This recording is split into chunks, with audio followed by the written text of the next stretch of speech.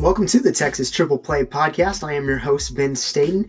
We have a full slate of news for you, including the latest breaking news about the Astros managerial search.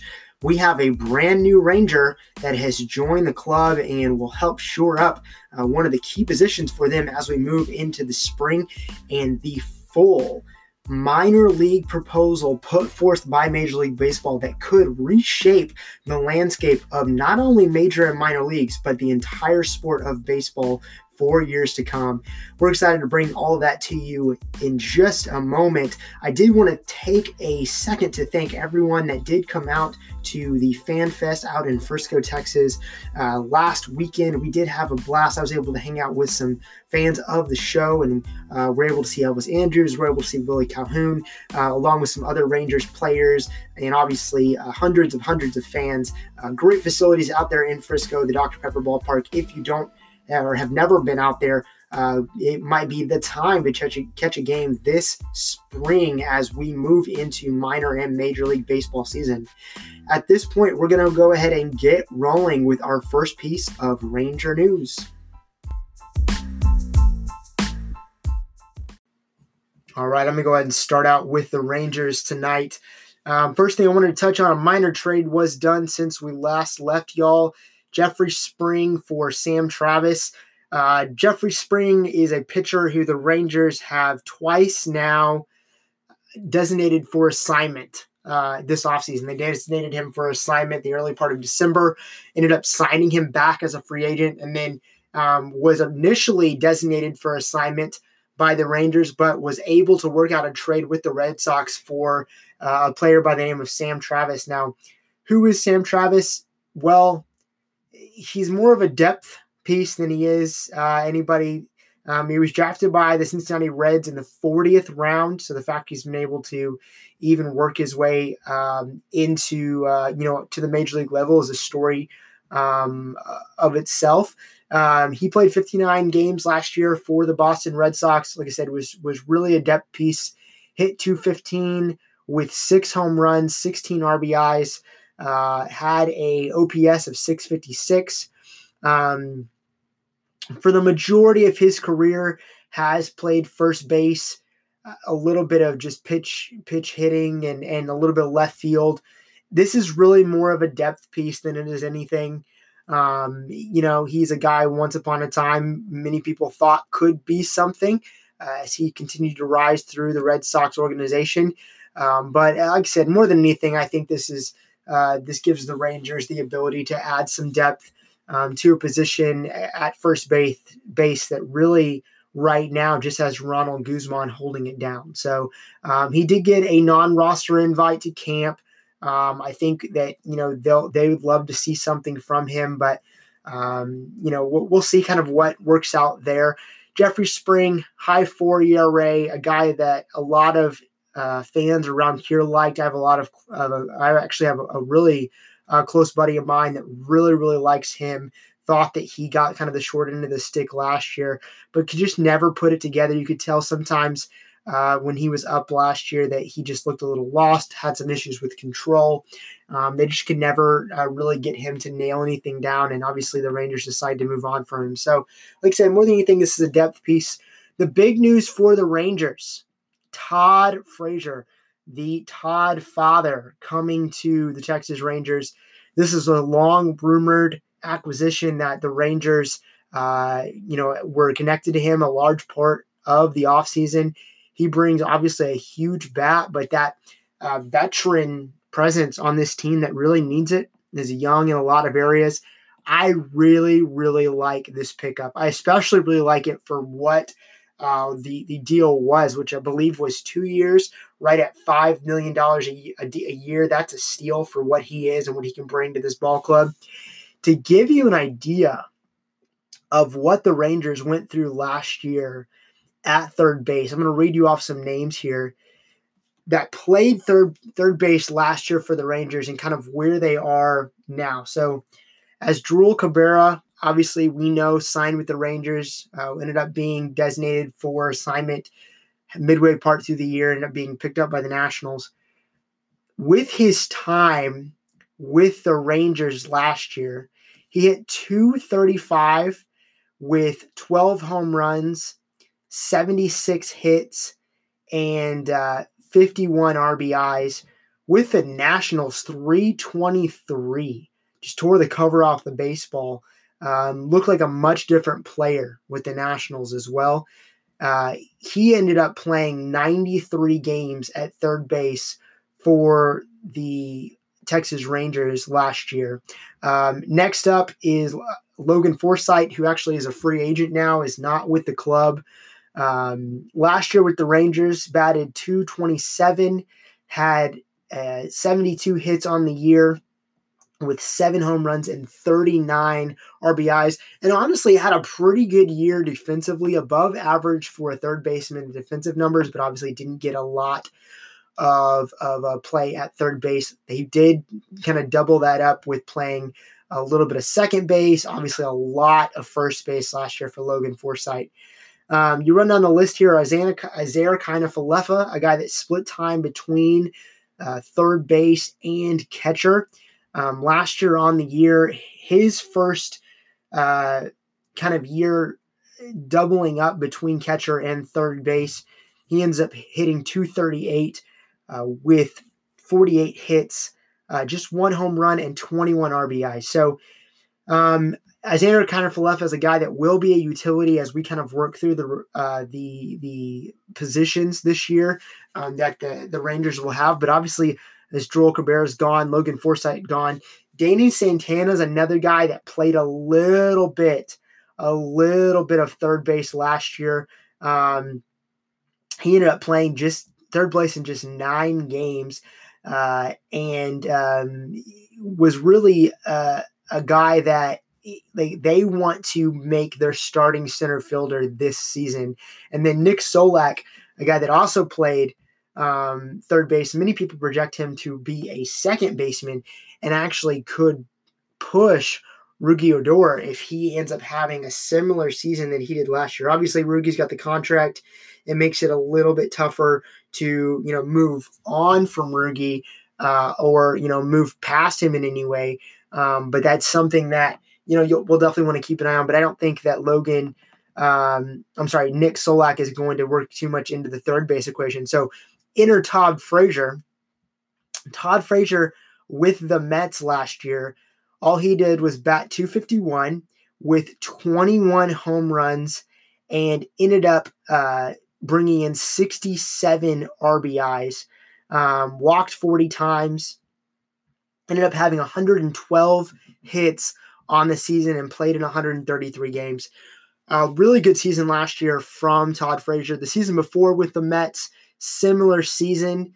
He ended up batting right at, a little bit less, .213, but put up similar numbers, 18 home runs, and ended up having 59 RBIs ended up walking a little bit more, actually, 48 times. You look at the 2017 season that he split between the White Sox and the Yankees. Total for that season, he put up right there 27 home runs. You look at the RBI number, 76 RBIs, a tick above that. .213 batting average, though, so still a little bit lower. Hit for more consistency last year, which is something you like to see from Todd. He hit those 21 home runs, but also .251 batting average, which was his highest since the 2015 season when he was with Cincinnati. All in all, I love this pickup. I think this is the perfect position to bring in for I believe it's a 1-year deal with a second-year option. And this gives you the ability from the Rangers' perspective to have flexibility long-term with some of the prospects that you have coming up through the farm system. Guys like Josh Jung, who might be the future of your third base position. And Todd Frazier coming in, he's going to add stability for a team that's going to push for the playoffs. This is the perfect type of acquisition at what I believed was a great price.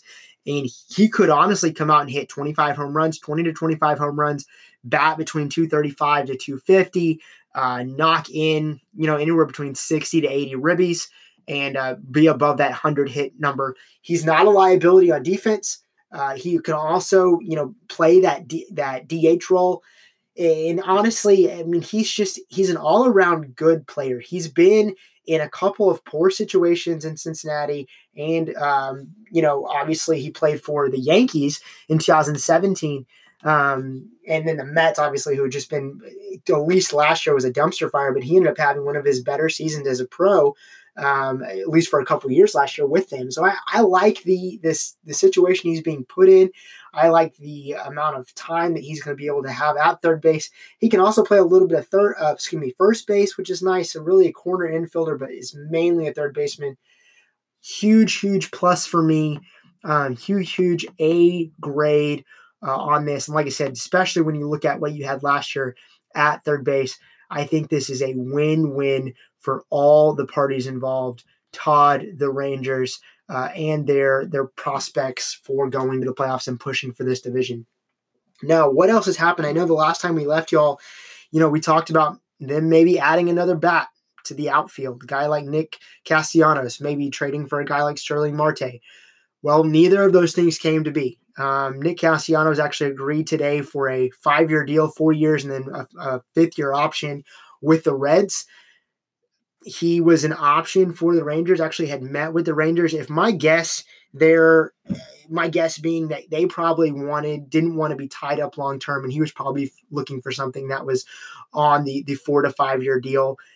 The other news, Pirates and the Diamondbacks work out a trade when we had seen reports from the Rangers that they were looking to add a veteran bat, but more in the way via a trade. So Starling Marte was a guy that was on the docket, a guy that possibly could be here. And I don't know, I saw reports that they had asked the Mets for their 2 of their top 5 prospects. They ended up getting a top 7 overall and 9 overall from the Pirates in the deal. Two young players, a shortstop and I believe an outfielder, both of which are high upside guys and guys that the Pirates will like the return they got there from the Diamondbacks. And so obviously didn't make the move there. If I'm projecting moving forward and looking at what moves they could make, I know everybody wants the Nolan Arenado trade. I know that's the buzz trade. That's the big deal. And I do think Nolan Arenado gets moved. Since we last recorded, that relationship with the Rockies has kind of fell apart. The Rockies have come out now and said, hey, we don't want to move you. We're going to keep you as we move into the season. Nolan Arenado has come out and said, hey, that's frustrating to me. I don't want to be here. That relationship is dissolving by the minute. I do expect him to be moved sooner rather than later. I don't know if the Rangers, and I've said this before in this podcast, I don't know if the Rangers have the capital to pull off a Nolan Arenado trade.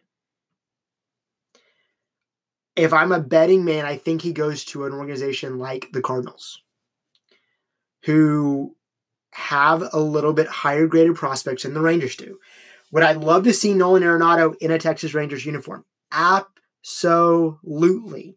I don't think the Todd Frazier deal kills a possible Nolan Arenado trade, but I do think it makes it a little bit tougher. And I do think that your asking price for Nolan Arenado is a little higher than what the Rangers want to pay. And whereas I've seen reports on a Nolan Arenado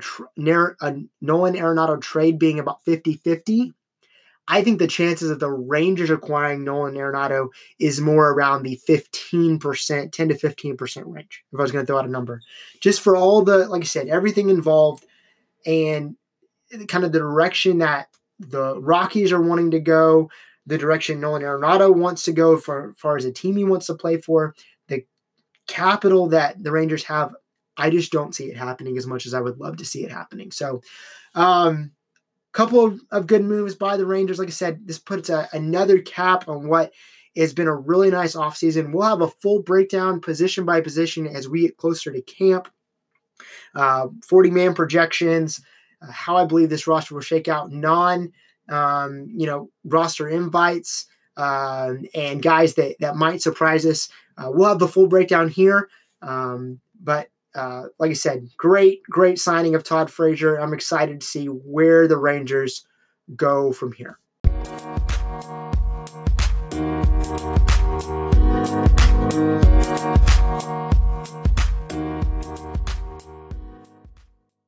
So the crazy thing about the world of baseball is at any given moment, things can change, be altered, things can be agreed upon or shifted around. And wouldn't you know it, I spent roughly about 30 to 45 minutes yesterday working on editing, finishing up an entire section for the Astros about the 9 managerial candidates that they had interviewed up to that point, with a full breakdown of each one and ranked them 9-1 on who I believe was the least and the most qualified, and who I'd want to see being on the sideline next season in the dugout. But this afternoon, as of January the 28th at roughly about 10 o'clock, it was confirmed that the Astros are zeroing in on Dusty Baker as their next manager. And obviously, if anything changes, we'll have an update here. But all reports are indicating that this is expected to be done, that they're working out some details on how this is going to work, and that he is the Astros' top choice. Dusty Baker obviously being the ex-manager for the Washington Nationals in the 2016-2017 season. But I will get into that here in just a second. I probably won't spend too much time talking about the other candidates. Guys like Brad Ausmus, who I didn't think was going to be a good selection. A guy like Will Venables, who I would have loved, but he decided open and publicly that he was going to stay with the Cubs. I really liked a guy like Eduardo Perez, who had a lot of potential, but would have been a very risky hire, especially at this point in the Astros organization and where they're at. A guy like John Gibbons, I didn't have too much faith in, considering what he had done with the Blue Jays. And Buck Showalter, a great manager throughout multiple organizations, but not a guy that is going to embrace any type of analytical standpoint. And so I'm going to take this time a little bit to kind of talk a little bit about Dusty and what I think he would bring to the Astros if this does become official. And so let's go ahead and get into that. Dusty does bring a winning pedigree to the Astros. So since 2010, his third season with the Cincinnati Reds, he has won 90 games 5 times. So his win total for the 2010, 11, 12, 13, 16, and 17 seasons are 91 wins, 79 wins, 97, 90, 95, 97. So I think most Astro fans, if you would say, hey, you know what, I can get you a manager in here that can win you close to 95 to 100 games, they would sign up for that. Now, the Washington Nationals had higher expectations for the teams that he managed. They had a lot of success in the regular season, but ultimately could not get out of the playoffs. A lot of that has to do with their opponents. Obviously, the Dodgers are in that same NL league, and that's something that they had to go through every year. And for many of those years, the 2016 and 2017 season, he had guys like Bryce Harper, he had guys like Hector Rendon, he had guys like Ryan Zimmerman and Steven Strasburg, and and these types of players. When you have these types of players, you're expected to go and go deep into the playoff picture, and that never happened. He was never able to win a pennant. Matter of fact, his only pennant since he came into the league was in 2002 with the San Francisco Giants, which famously the Giants during that time, that's right in the heart of Barry Bonds' home run race. So some interesting kind of history there. I think he has a lot of experience managing higher profile players, which is why I do think he might be a great fit for what the Astros have going on here. Some other interesting things from a fit perspective that make him an interesting hire if this does become official. He is the manager with the highest winning percentage out of everyone that the Astros interviewed to date. There was 9 reported interests or interviews that they had. He has the highest winning percentage of all of those. He's a guy that's just a stabilizer, can come in and absolutely be respected by not only the media, but Major League Baseball as a whole, and has the ability to kind of keep everything smooth, calm, collected. He's 137 wins away from 2,000, which is a benchmark that only 11 other people have ever reached, but has never won a World Series title. And so it's interesting to see if maybe, if the Astros talent and him managing, if he's learned some things, can help take them kind of over the top. Some other things, being at 70 years old, Dusty Baker is the oldest of all the candidates that the Astros have interviewed. But there are reports that he wanted to get back in baseball. There are reports that he was excited to manage again, excited to get his feet wet and to really jump back into things. From an analytical perspective, when he was with the Nationals in 2016 and 2017, they weren't exactly what you would call forward thinking. There was a lot of old school play, a lot of old school managerial decisions. I'm not going to say it's the opposite of what Astros fans should be used to, but it's different. It's different for sure. And that's not to say that he can't embrace analytics. That's not to say that he can't change the way that he does things. It seems like if this is the direction that the Astros were to go in, that much of the coaching staff is going to stay in place. And many of them do have that analytical thinking kind of mindset, many of which that's the reason why they were hired. So I'm not to say the analytics is going to go away completely. I actually don't think analytics is gone. I don't think it's going to be anywhere close to being gone from baseball, period. I think every club at some point, if they aren't already, are going to be embracing analytics in the coming seasons, this season, next season, the season after. And I think if you don't, you're just kind of disadvantaging yourself. So I think that analytics will be leveraged, but I don't think it's going to be to the tune that Astros fans are used to. Let's remember, obviously this had a lot to do with the GM, but AJ Hinch had to execute this. Jeff Luhnow was the most forward-thinking GM in baseball. He was the guy that hired NASA engineers to come in and build him a system to find players that were undervalued or put players in position to maximize their value. He was able to acquire pitchers and have them work with Brett Strom, the pitching coach, and they were able to do amazing things because of reports that these front office executives were able to identify and put out. I don't know if we're going to see that. I don't know if we're going to see the nerd cave or the nerd herd. I don't know if it's going to be that style. I'm not saying that analytics is going to be gone from the Astros completely. Like I said, I think they'll embrace it in some form or fashion, but I don't think it's going to be what we're used to. Another thing that is interesting with this reported news that Dusty Baker is being zeroed in on as the Astros manager, there are reports of 2 GM interviews that the Astros have done. One is Bobby Evans. Bobby Evans was the GM for the Giants in recent years from 2015 to 2018. He actually was in San Francisco the same time Dusty Baker was there. And they enjoyed a lot of success together. He was in an assistant GM position, so he wasn't calling all the shots. And in his time, Bobby Evans' time that he was the full GM, he had 3 losing seasons and was fired in 2018 after a 24-year run with the San Francisco organization. This could be an interesting pairing. Bobby Evans is, again, much more of an old school guy. One other report that has recently come out that is interesting is the Astros are interviewing a gentleman by the name of Peter Woodfork. Now, who is Peter Woodfork? He's the Senior Vice President of Baseball Operations for Major League Baseball. Per their website, his job description includes oversight of umpiring and instant replay, among other baseball operation functions. He is an Ivy League guy. He went to Harvard, graduated in 99, is much more of the forward thinking style of executive, was an assistant general manager for the Diamondbacks, and also served as a vice president in 2010. While he was there, he oversaw 40-man roster management, contract negotiation, scouting, minor league development, those types of things.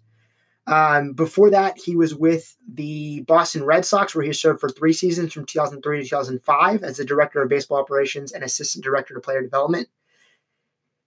The interesting thing about this is, from an analytic perspective, he does bring some of that background.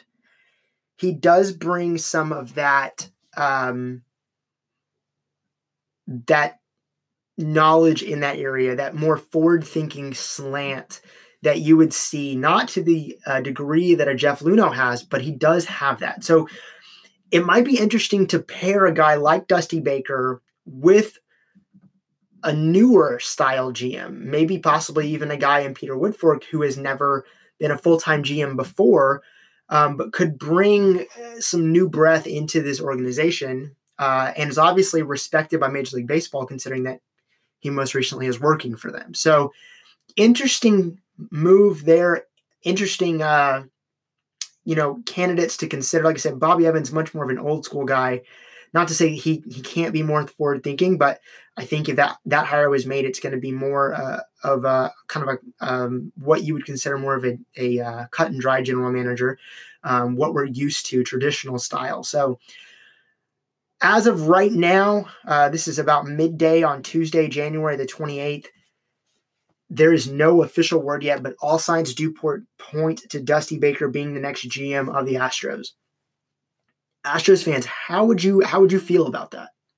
How do you feel about a 70-year-old GM coming in who's had recent success with a team that you just lost to in the World Series, has had a lot of success managing high-profile players, and but has never been able to get over the hump, in the sense that he hasn't been able to win a pennant and he hasn't been able to win a World Series?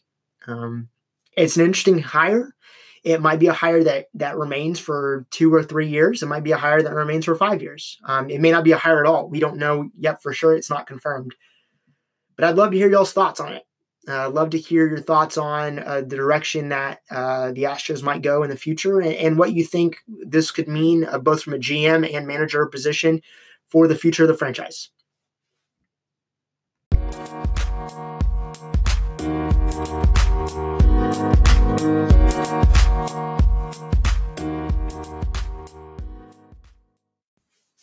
So tonight in our minor league spotlight, we have something very special. A couple of weeks ago, I teased this, but last October, Major League Baseball came forth with a proposal for all of its minor league teams that would greatly reshape the geographical locations, climates, economies, and players at these different minor league locations. And the proposal gets into a lot of different things, and goes a lot of different directions, but there are a couple core things that it hits on that I'm going to touch on here that I think need to be known. They need to be put out there, and they frankly need to be addressed by minor league baseball. And as of this recording, there have been no further development on this story, and it seems like minor league and major league are kind of going back and forth. So I'm interested to see where this goes, but let's go ahead and get into the actual proposal here. The first big thing that it does is it eliminates 42 minor league baseball teams from being affiliated with the major leagues from MLB. It also decreases the draft from 40 rounds to 25 to possibly even 20. It changes the length of how long a team has an agreement with the minor league club. So, for example, the Astros just recently came into agreement with the Round Rock Express about making them their minor league affiliate. Previously, before, the minor league affiliate for the Astros was located in California. And when Round Rock came up for their contract to be expired, instead of the Rangers continuing, the Astros stepped in and signed them as their AAA club.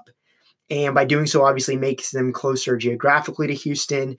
Now, these are done under the professional baseball agreement that basically it codifies the working agreement between Major League Baseball and minor league teams. And those generally last between 2 to 3 years, but this particular agreement is set to expire in the 2020 season.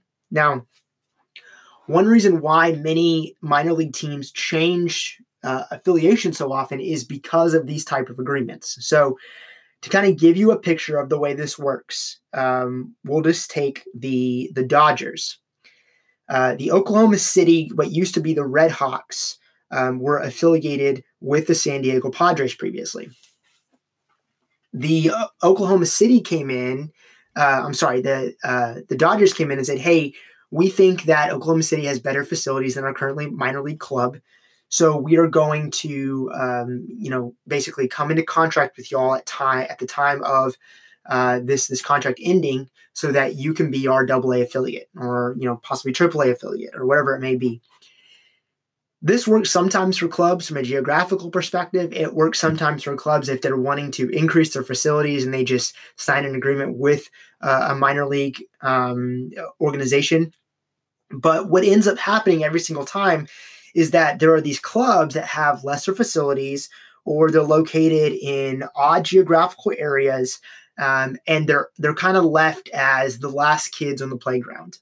There are teams that end up having to come into contract with them because they're kind of left holding a bag, and they have to have a AA or AAA or single A or high A or rookie or fall ball affiliate.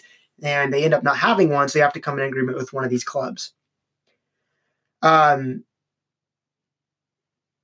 This model makes it difficult for the major league club to truly want to invest in their minor league affiliate, because in 2 to 3 years, that agreement could be over. And then it also makes it hard for the minor league club to continue to invest in the club itself, because funding for the minor leagues is so limited. Now, there was used to be in the 90s a tax on major league tickets that fed into the minor leagues. Now there's just a percentage of the major league club that is affiliated that goes to the minor leagues, along with obviously the minor league revenue. But the model makes it very hard for this type of for sustainability for minor league baseball. So the major leagues came up with this idea. They basically said, "Hey, we are going to put out a proposal that we cut 42 teams. What we will do is those 42 teams will either need to increase their facilities, make them more attractive to a major league club, or they will become essentially an independent baseball team." And the sad thing is many of these clubs are Class A, some of them AA. There are AAA affiliates on here. But the sad thing is there are many economies that these teams are in that cannot, they have trouble supporting even a minor league club. And if you were to make these teams independent, separate from Major League Baseball, then you're basically setting them out to pasture. They're not going to last very long. And the additional thing, the way that the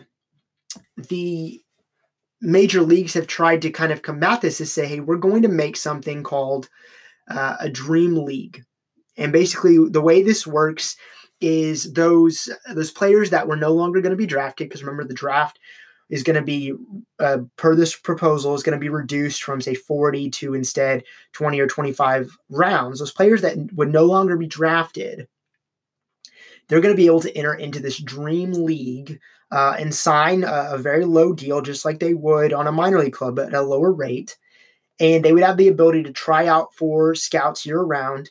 And this would give them the ability to make a minor league club affiliated with major leagues, but it makes it a lot tougher. And it makes it a lot tougher on these independent clubs because this dream league would span all the way from, some of the proposals are ridiculous, all the way from, say, Vermont to Utah, or Montana to Florida.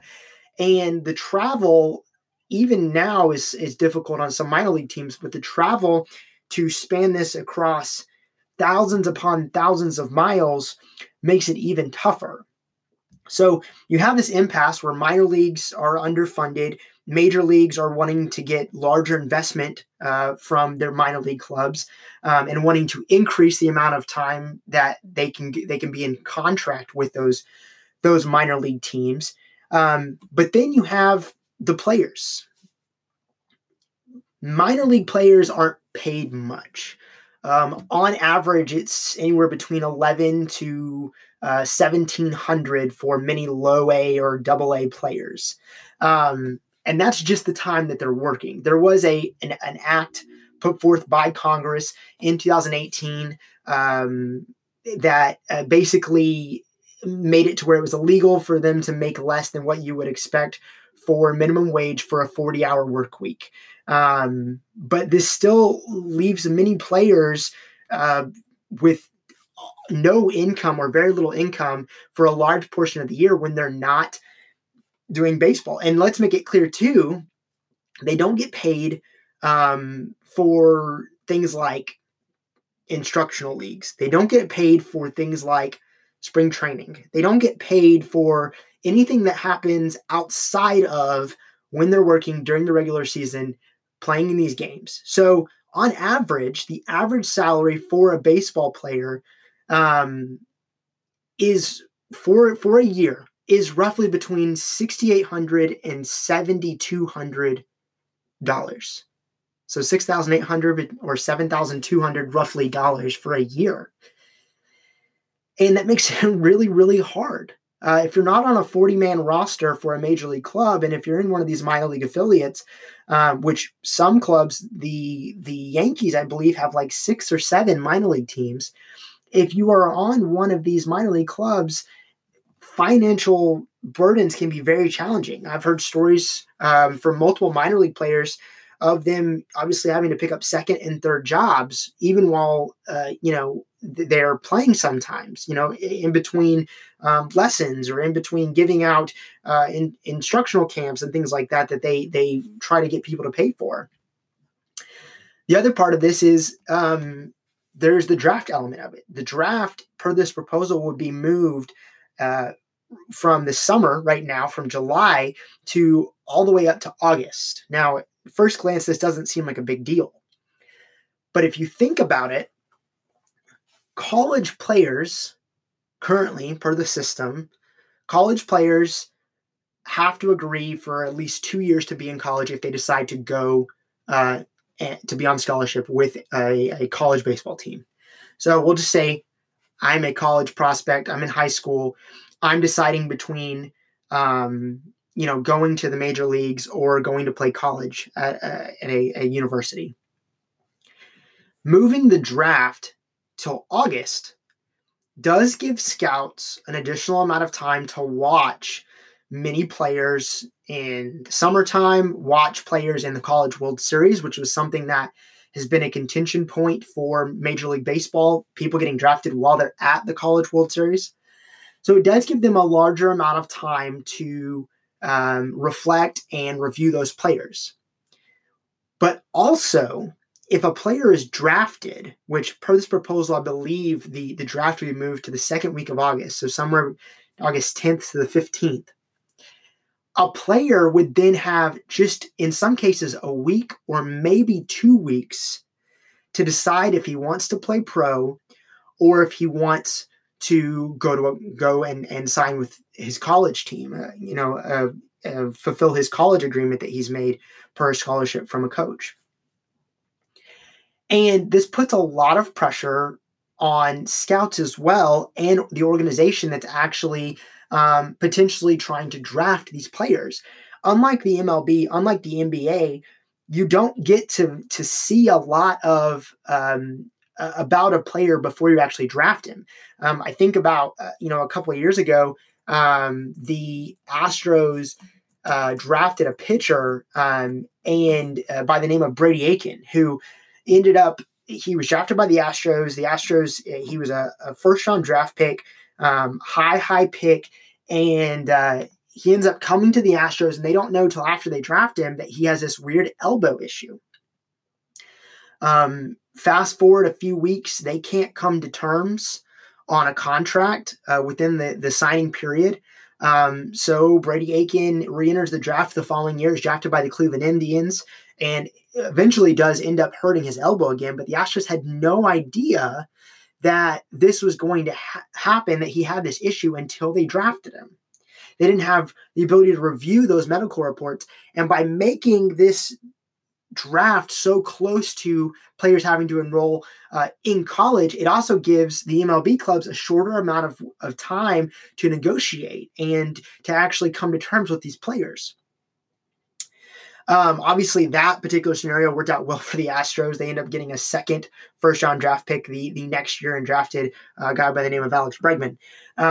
So not a lot of love lost there, but this is one story in a line of many that could end up being more common if you shorten the amount of time between the draft and the time that a player has to commit to a college. This also has ripple effects for high school. If you have a player that is coming out of high school and he says, hey, I'm going to enter into the MLB draft, two things become very clear. Many times, high school players are drafted above college players, but not often. Last year, in the first, second, and third rounds, over 70% of the college players were 70% of the drafted players were from college. You have guys that come out like a guy like Bryce Harper, who obviously is a stud and a no-brainer, but then you have high school pitchers and catchers and infielders and outfielders all the time that you're banking on projection. And what ends up happening to many high school players that commit and say, hey, I'm going to go in the pros, is that it ends up making it a less desirable outcome for high school players. And it ends up delaying players actually getting to the pros, because many of them are going to instead, they're going to suggest going to college, because they're going to be stuck in these lower tier leagues, this dream league where you may or may not make it. These clubs have lower facilities, lower funding. And if you weren't in the top 25 players drafted, you really, really, really have to fight beyond what anyone does even now that's drafting later rounds. But now you would really, really have to fight to make it into with a major league club that has a minor league affiliate. So it ends up having a ripple effect farther and farther and farther down the chain, to where it eventually could even have an effect on high school players, where you could see more and more high school players deciding to instead play college ball. And what that does is then you have guys that are more open to instead playing 2 years or instead playing 4 years at the college level. And now we're seeing players come into your system as 22, 23, 24-year-old kids, compared to guys being younger, these younger prospects, and they spend less time in the minors. Now, this can be good or bad.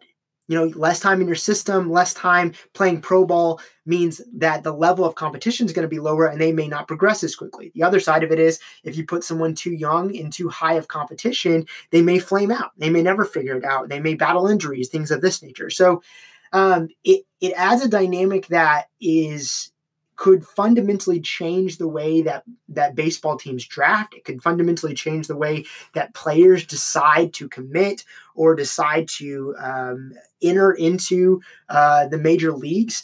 And it's going to ultimately make the game older. It could make the game more polished, but you also lose a lot of that younger flair. You lose a lot of that those youth type of players that so many fans can fall in love with. And, if they're still drafted in some of the higher rounds, obviously they could still move up, but it makes it a little bit more difficult when you lower the sample size.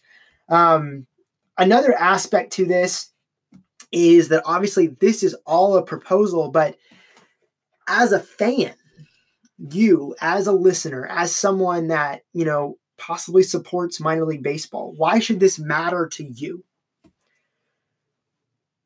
It should matter to you because it's possible that 42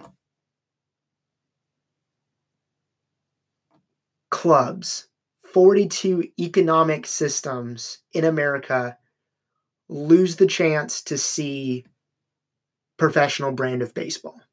I've never talked about minor league baseball in this extent before on this podcast, but something I want to mention is just how much I love minor league baseball. The interesting thing about minor leagues is it's its own animal. Minor league managers, minor league owners are not in it necessarily to win. If you win, it's awesome.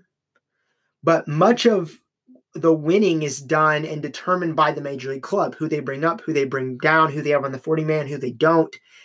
And you can't control as much of that as you would in other situations. So what managers and owners have found is that their real struggle with trying to get fans out to ball games is instead they have made minor league games fun. They have made them entertaining. They have made them a place that you could take your family and enjoy an evening, and it's fairly inexpensive. My wife and I go to the Frisco Rough Riders games all the time, and on average, we pay about $7 to $8 per ticket. And then with food and other concessions and parking, we never pay more than around $30. And we always have a great time. And you see multiple minor league clubs do awesome things like Superhero Night, or they change their name. I know the Chihuahuas last season for a night changed their name to the Tacos and had special uniforms. And these are the kind of things that kids love. They have bobblehead giveaway nights, and they always have fun games they play on the field. And the action is right there. We always sit really close, right up third base line.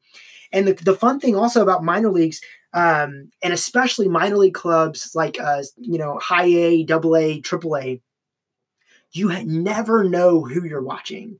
You never know who is going to be out there. I know a couple of years ago, my wife and I were able to attend a game that Yu Darvish was doing a rehab assignment, and I got to watch Yu Darvish pitch. Now, obviously, it's a minor league competition, and the level of competition there was a little bit lower, but it's one of those things that you never know what you're going to see. You never know who's coming up through your system. You never know, who's going to be the next great player. And if you take away major league affiliation with 42 clubs, it makes it less desirable.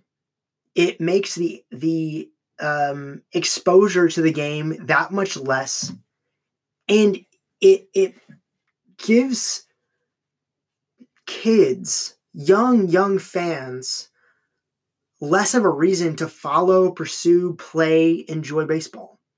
In the last few years, baseball has taken a hit, from a marketing perspective. People, especially young people, baseball is slow, and I don't understand how you could sit there and watch 9 innings, and I don't understand, why you would sit there and watch, a game that is in some cases 2.5, 3 hours long, that is low on action, and there are many different reasons why I love the game of baseball in general, the nuances of it, and obviously home runs are fun, and steals, and double plays and triple plays, and getting to watch players that reshape and will forever have an impact on the game. But this all came, my love of baseball all came from being in and around an area that I had easy access to a minor league team. I had easy access to being around the game. And I had a family who had grown up following baseball, and then grown up with baseball being a staple in our home. And we lived down near the Austin area for a while, and we were able to follow the minor league club at that point. And we always had fun going out to minor league games. It was a family tradition. And I would go down to Houston almost every summer, and we would go to Hooks games in Corpus Christi. That's a little bit of a drive to minor league club. And obviously we'd go to Astros games, but the Hooks were always fun, and it was always exciting, and it was always a different atmosphere, and you were right there. And those were the kind of times that I truly fell in love with the game. And as major league tickets tend to be a little bit more, these minor league teams offer the ability for someone geographically to be in a position where they can have exposure to the game, but also from a financial perspective, it gives them the ability to have that greater exposure. And I encourage you guys as fans, I encourage anyone listening to this podcast, if you live in or around a minor league club, support your team. Go to a game this year. Go to 2 games this year. Buy a season package. They're not expensive. Go root on those kids, many of which, like I said, are making $6,000 and $7,000 for the whole season. They're traveling in buses that in many cases don't have sleeping arrangements. And I do agree. I think minor league clubs are at a financial disadvantage. And I do agree. I think the major league clubs should do something about it. But I don't think the answer is to cut and eliminate baseball from all these different areas and make it that much tougher. I would love to see a position where the major league clubs are more financially responsible for the minor league affiliates. Make the contracts longer, make them 10, make them 15 years, and then major league clubs would be more willing to invest in their minor league counterparts. I would love to see, obviously, updated facilities, but in areas where that's not available, I would love to see some of these teams merge together. I would love to see, I'm from the Amarillo area recently, and we recently have the Amarillo Sod Poodles. It's one of the nicest major minor league stadiums that are available right now, but it's brand new. And I would love to see America really stand behind the pastime that has been part of our DNA for generations. Something that, almost every 4th of July, my wife and I go out to a Rangers game or an Astros game if we're in Houston, and we enjoy the fireworks. And we enjoy just the love and the experience of being in and around baseball. And I don't want that to be something that's lost on our next generation. I don't want that something that's lost from kids just because they no longer have exposure to it and they're not able to experience these things. I implore you as fans, fight for minor league baseball. Fight for these players. Fight for dreams for players that have a future and want to have a future in the sport.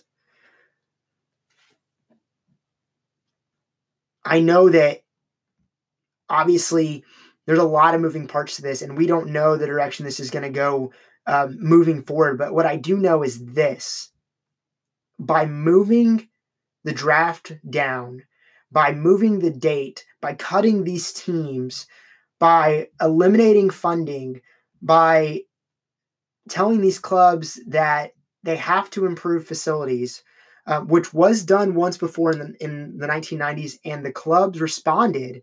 But by strong-arming them the way that Major League Baseball is doing, it puts minor league and Major League Baseball at arms with each other. And I encourage both clubs to come together, find a solution that works for these minor league players, and find a solution that works for fans all across America. Don't cut baseball. I obviously am very passionate about this, but I would love to hear y'all's thoughts. I would love to hear your thoughts if you're in and around a minor league area that you enjoy regularly. I'd love to hear from fans around Midland, fans around El Paso, fans around Round Rock, obviously fans around Amarillo. Corpus Christi, Nashville Sound, and all the minor league clubs all across America.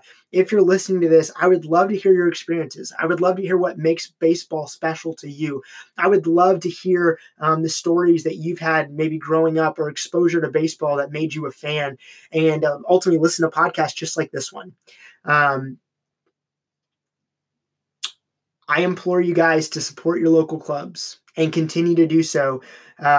With that, we can ensure baseball in its pure form is guaranteed for the next generation.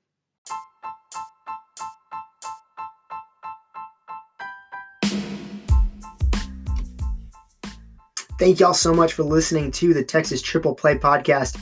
I am again your host, Ben Staten. Please do follow us on Twitter and Instagram at TX Triple Play and Facebook at the Texas Triple Play Facebook group. I would love to connect with you, talk baseball, talk Rangers, talk Astros. I would love to hear your thoughts on that minor league proposal.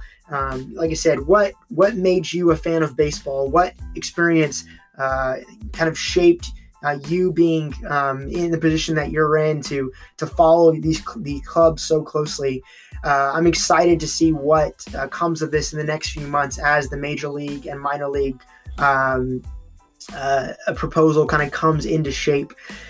We do have a lot of things set that are going to come down the pipe for the Texas Triple Play podcast. Some things in the works that I can't touch on just yet, but we are excited about. So be on the lookout for that. Obviously, follow all of our social media platforms, but continue to keep up to date with us as we do get more confirmation as the Astros hire new managers, both general and their bench manager. Keep in track with us as the Rangers and the Astros both move into spring training. We'll have full breakdowns of everything here. I'm excited for the next phase of both of these clubs. Excited to see where this goes. Again, love to connect with you. Until next week, this has been Staten with the Texas Triple Play podcast.